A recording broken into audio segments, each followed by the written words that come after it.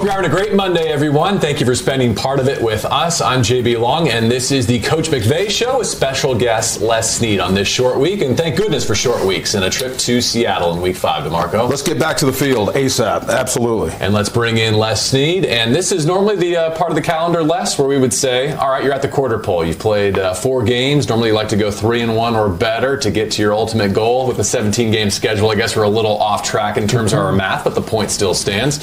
Why don't we start with yesterday's game and your reaction to the Rams' first loss of 2021? What were your big takeaways? Takeaways, I always go, all right, what lessons did we learn? What can we apply? How fast can we apply them? That's really what you have to do after a loss, and you have to do after a win. Because as we said, we're 3-1. So if that's the 25% mark plus the extra game, you're at the 25% mark, right? You still have 3 more quarters to go. So that's where we're at. We're collecting data, trying to figure out who we are and how fast we can get to who we really are going to be. I think you can, even on this show, acknowledge what we just saw. I thought Kyler Murray was spectacular. He was great. I mean, he's going to be a tough out for anybody, but I don't think you should break the mold just because one guy exploited some problems on game day. No, there's no doubt. I mean, Kyle, right now he's on pace to be maybe the MVP of the NFL. How long that lasts? Again, he and the Cardinals at the quarter mark. We're at the quarter mark, but when you look at a game, right, and that was week 4, and us playing the Cardinals, and whether you're on the right side of the scoreboard or not, right? It usually depends on, hey, did you do enough to be on the right side of the score, or did they do enough or more to be on the right side of the score? Obviously, yesterday, I think it was a little combination of both, right? They're a good team. They're playing well. And also, there's some percentage that, right, we turned the ball over twice. We couldn't get off the field enough. So there's, we missed a field goal. So we can always look like we had some self-inflicted wounds. But I do think I give the Cardinals, I give Coach Kingsbury, I give Kyler Murray, I give all of them right there. They've won 4 for a reason. They've scored over 30 points in every game for a reason, not by chance. Mm-hmm. If here in year 3 he has matured into the franchise quarterback that Arizona hoped he would become, then this kind of feels like the new norm in the NFC West. When you look at Russell Wilson being a known commodity and what he can do in terms of a multidimensional threat and extending plays, Kyler took that to the nth degree against the Rams this weekend. And maybe Trey Lance's time is sooner rather than later in San Francisco based on the latest from the 49ers. What is the latest? Jimmy Garoppolo. I hadn't paid attention today. They haven't shared the MRI of Garoppolo's calf yet, but I think it's fair to say that sooner rather than later, that will kind of be the complexion of the division and 6 of your 17 games. How do you plan for that? How do you approach that in terms of your team-building philosophy, knowing that that's the reality this season and moving forward? That's an interesting concept, because when you add that dimension of being able to make plays right off schedule, one of the better ways to do it right is there's got to be you got to have disciplined players, right? You can't just unleash it, because all of a sudden there's a lane for one of those guys to take advantage of, and next thing you know, right, everything you planned for is now out the door, and it's if you want to call it playground ball. And the playground means, right, if a coverage is designed to cover for 2 to 3 seconds, and all of a sudden the play gets to 5 seconds because the quarterbacks are mobile. They can look downfield and find open players. Now, if everybody drops back, guess what? Kyler Murray can take it for 16 yards and kind of sidestep down there. So hey, there's an element of athleticism to be able to contain those players. There's an element of discipline to be able to let's call it, hem them in, not allow them to get. I would say this: those players are gonna create unscheduled moments. Mm-hmm. You want to contain them. You want to keep those moments to as few as possible, and then overcome those moments when they do happen. What's the first thing I said to you when I walked in? 3rd and 16. 3rd and 16, that's a win. And he scrambles and gets it. But anyway, every time I see you, especially doing these shows, I want to ask, what year are you in right now? You have to prepare for the now, making this team good, but you also have to keep your foot into the future, where this division's going. This is where these guys are going to be, and this is where we need to meet them. Isn't that where you start with scouting?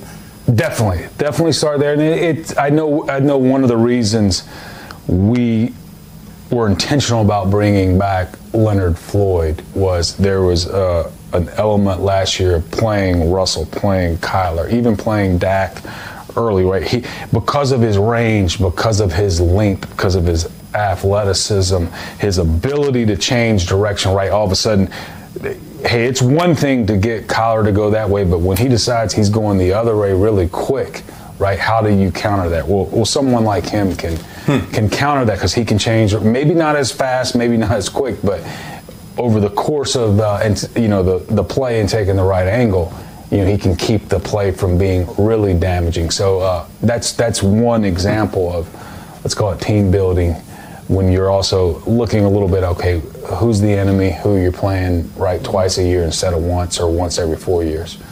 How about through a 4-game sample size, impressions of your quarterback and what Matthew Stafford has done to impress you? I'm sure, I hate the word like what surprises you, because obviously you did a thorough vetting before you made the move, but what do you maybe have more of a profound appreciation for, having now worked with him in your own building? That's a good question. I would honestly say nothing's surprised me watching him. Mm-hmm. I think Chris Collinsworth articulated this. Sometimes when you're in NFL, right, and you're not on Sunday nights a lot, you're not on Monday nights a lot. So we all got to see Matt, if you played against him, maybe on that Thanksgiving day. But I think when you went and studied him and said, wow, that's a really impressive QB, and it might be, okay, because it's not like seeing Aaron Rodgers and we see him 6 times a year on prime time, right? And you can get a better feel, but all of a sudden you go back and study Matt and go, man, that's a pretty impressive quarterback in terms of, take this, went to his pro day, heck, whenever he came out. I was in Atlanta then, we had drafted Matt Ryan the year before. We were not looking for QB, but we're in Atlanta. Athens is right down the road.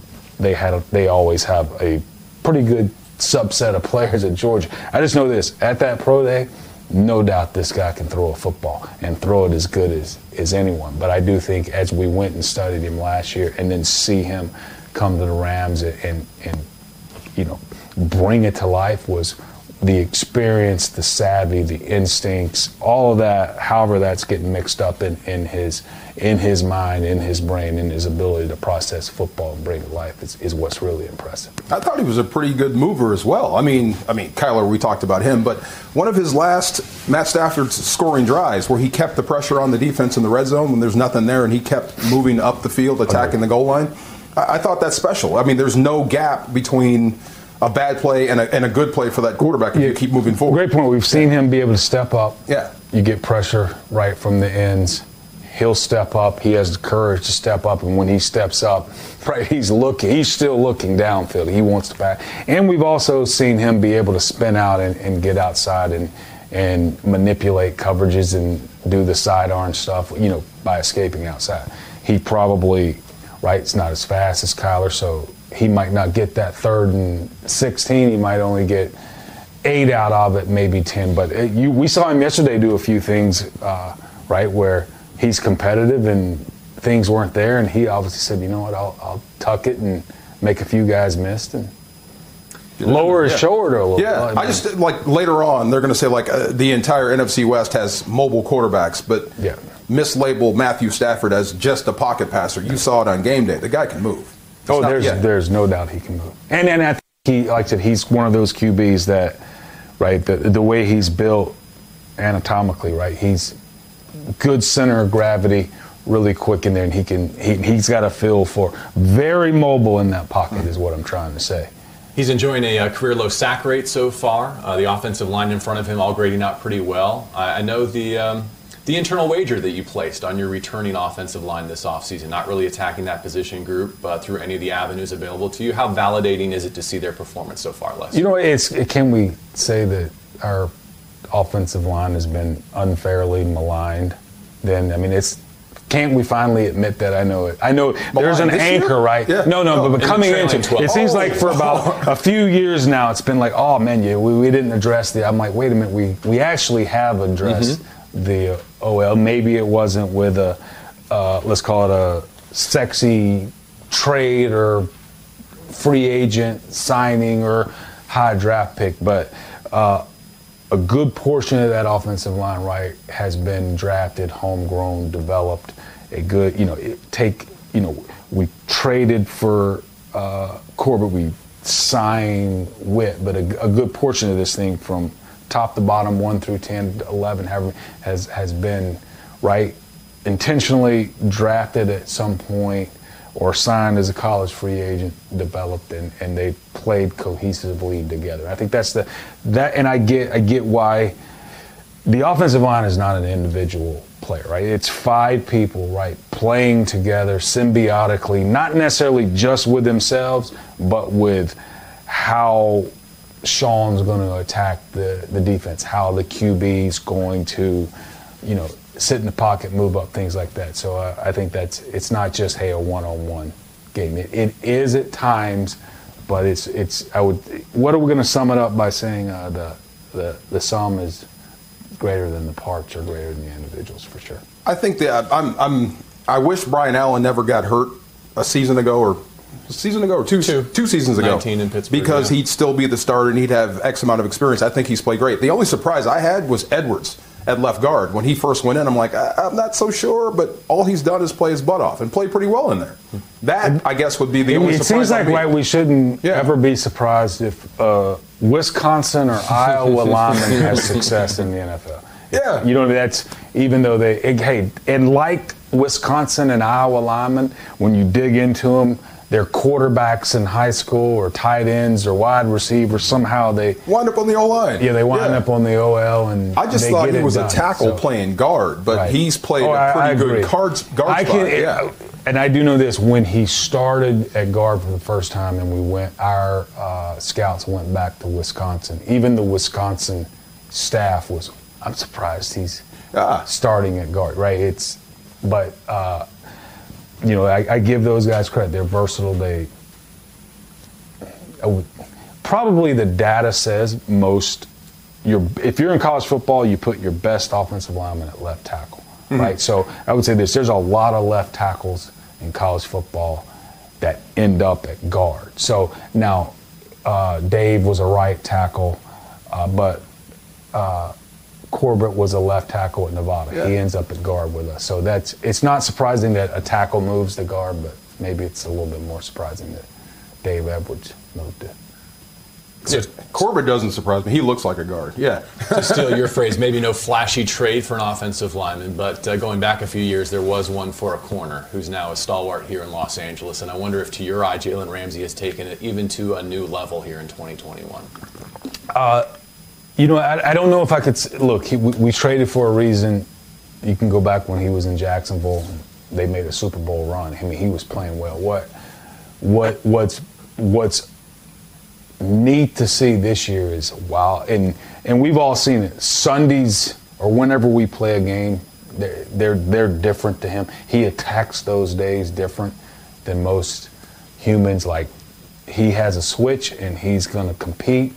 And he's confident. But it's been neat to see him, go, be versatile, go, hey, I'm going to play corner like a linebacker, right? I mean, that's, there's, I don't want to, pile on the coach at Jackson State, but, I mean, it seems like prime time we talk about business decisions, and he's gone to the Hall of Fame. But Jalen Ramsey says, you know what? My business is I'm going to play corner like Dick Butkus, right? I'm gonna move in. I'm going to blitz like whomever, right? So it's been, I think that's what we've seen, and it's been fun to watch. Can't you put that on the top of your draft thing, like find more Jalen Ramseys in college? They're just not enough. Okay. It's a bell curve thing, right? Yeah. It's skinny right here, for a reason, and then so there's more of these corners than there are Jalen Ramsey. See, I guess it's the same point you made about Matthew Stafford, not seeing him as much, because the only thing I saw about Jalen Ramsey is when you played him, or stuff you read about. And I had that guy totally wrong. I thought he was about just getting paid. he wants to win. You can tell this dude is going to explode if he doesn't win. No doubt. I love Marco, didn't you want to get paid? I did, but I mean, I wanted to win. You also wanted to win. Yeah. It can be. It's not binary. Of course. I mean, the money's coming. Yeah. It is a good that you make a great point. That I think because we're in the entertainment business, right? We're in the platforms now that content gets spread over. It's quick. It's flashy. There's an element of barstool. So yes, probably we as fans saw what Jalen Ramsey show up at training camp in a the armored car, Under Armour truck, whatever you want to call it, right? That probably we saw that more than holy cow. He played the Pittsburgh Steelers maybe 2 times that year, once in the regular season, once in the playoffs. They won both games, and oh by the way, at that point in time, Pittsburgh's go-to guy was Antonio Brown, and there he is manning him every single play. So unfortunately, because of the business we're in, the entertainment, I'm not saying it's unfortunate. The content we probably are most familiar with is maybe the Under Armour trunk at the Breeks truck and want to get paid. But when you go back and you get a chance to study those guys, when you do the vetting, I mean, Jalen's smart player. He loves trying to figure out the tactics of what the enemy's trying to do to them, and boy, does he have the confidence and passion to compete and be the best that day and let everyone know it. Before we get to the Seahawks, I'd love to get a rookie class check-in at this juncture as we open up a new month of October. And it's early. It is, but let me preface it by saying what I love about this class is, true to form, they all have found their home on special teams. Like so many of these men have helmets on game day and are contributing in that fashion, specific to their positions. Maybe we start at the top. With Tutu, is it maybe a good sign for the Rams if this ends up being a partial red shirt for him? Because it means that the players atop him on the depth chart are having healthy productive Well, I think seasons. if we draft a skill player, right, I always look at there's an element that you got to expect them to have somewhat of a red shirt year. It's just because our 5 eligibles, they're veterans, they're sophisticated, and hey, when I always go, when the rookie comes in, it's 101, and oh by the way, he's in a PhD class now, so you're going to be far behind. So that's the neat thing, is being able to get these players up to speed. So Van Jefferson, kind of partial red shirt last year, this year, letting him play, I guess, with if you want to call it the varsity per se, but Tutu's been a nice. You know what's neat is the negative is we've probably had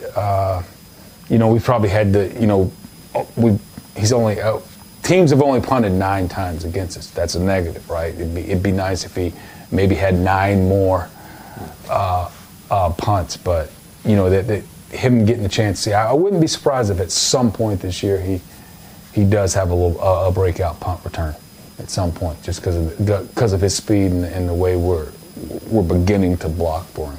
And then a couple of guys on defense. Ernest Jones with 10 snaps yesterday. Robert Rochelle seems to be taking a little snippets here and there and building his inventory at your corner position. Those very similar, deep at corner, and hadn't had really an injury. But I know as Robert, I know the defensive staff has, okay, let's kind of drip these guys out there, and now it's just, hey, when. It might not be Thursday night because it's a shorter week, but when do you let those guys get on the field more and contribute more, let's call it, on the defensive side of the ball? At some point, you won't be able to stop Ernest Jones from getting on the field. The more reps he takes, the more experience he gets, plus with that body and his ability. I mean, at some point, that's the if you want to call it the calculus equation of when do you insert the younger, less experienced player that might be ready to help more. That's age-old $1,000 question. See where you are the win mid-season. Yeah, absolutely. Should we get to some Seahawks and a Thursday Week 5 preview? Marco? Because you got to go up there. It's loud. It's cold. Yeah, but it seems like every time the Rams go up there, and I know the rivalry runs much deeper than just the last collection of 5-6 years, but every trip up there is consequential. I mean, it has ramifications not just for the standings and this rivalry, but where the organizations continue to go from there. Yes, I mean, yesterday's game's very similar. Give the Cardinals credit for doing what they've done to, right? Hey, they're leading the thing. We're all chasing them now. San Fran speaks for themselves, especially when they've been stable at QB. Unfortunately for them, they hadn't, or fortunately for all of us, they haven't, right? But they've been a Super Bowl contender when they had that quarterback position stabilized. But yes, if you look at since John Snyder, Pete Carroll went into Seattle, they've probably been they got to be top 5 in wins. Right. It's what's impressive about them is, right, they had the Super Bowl run.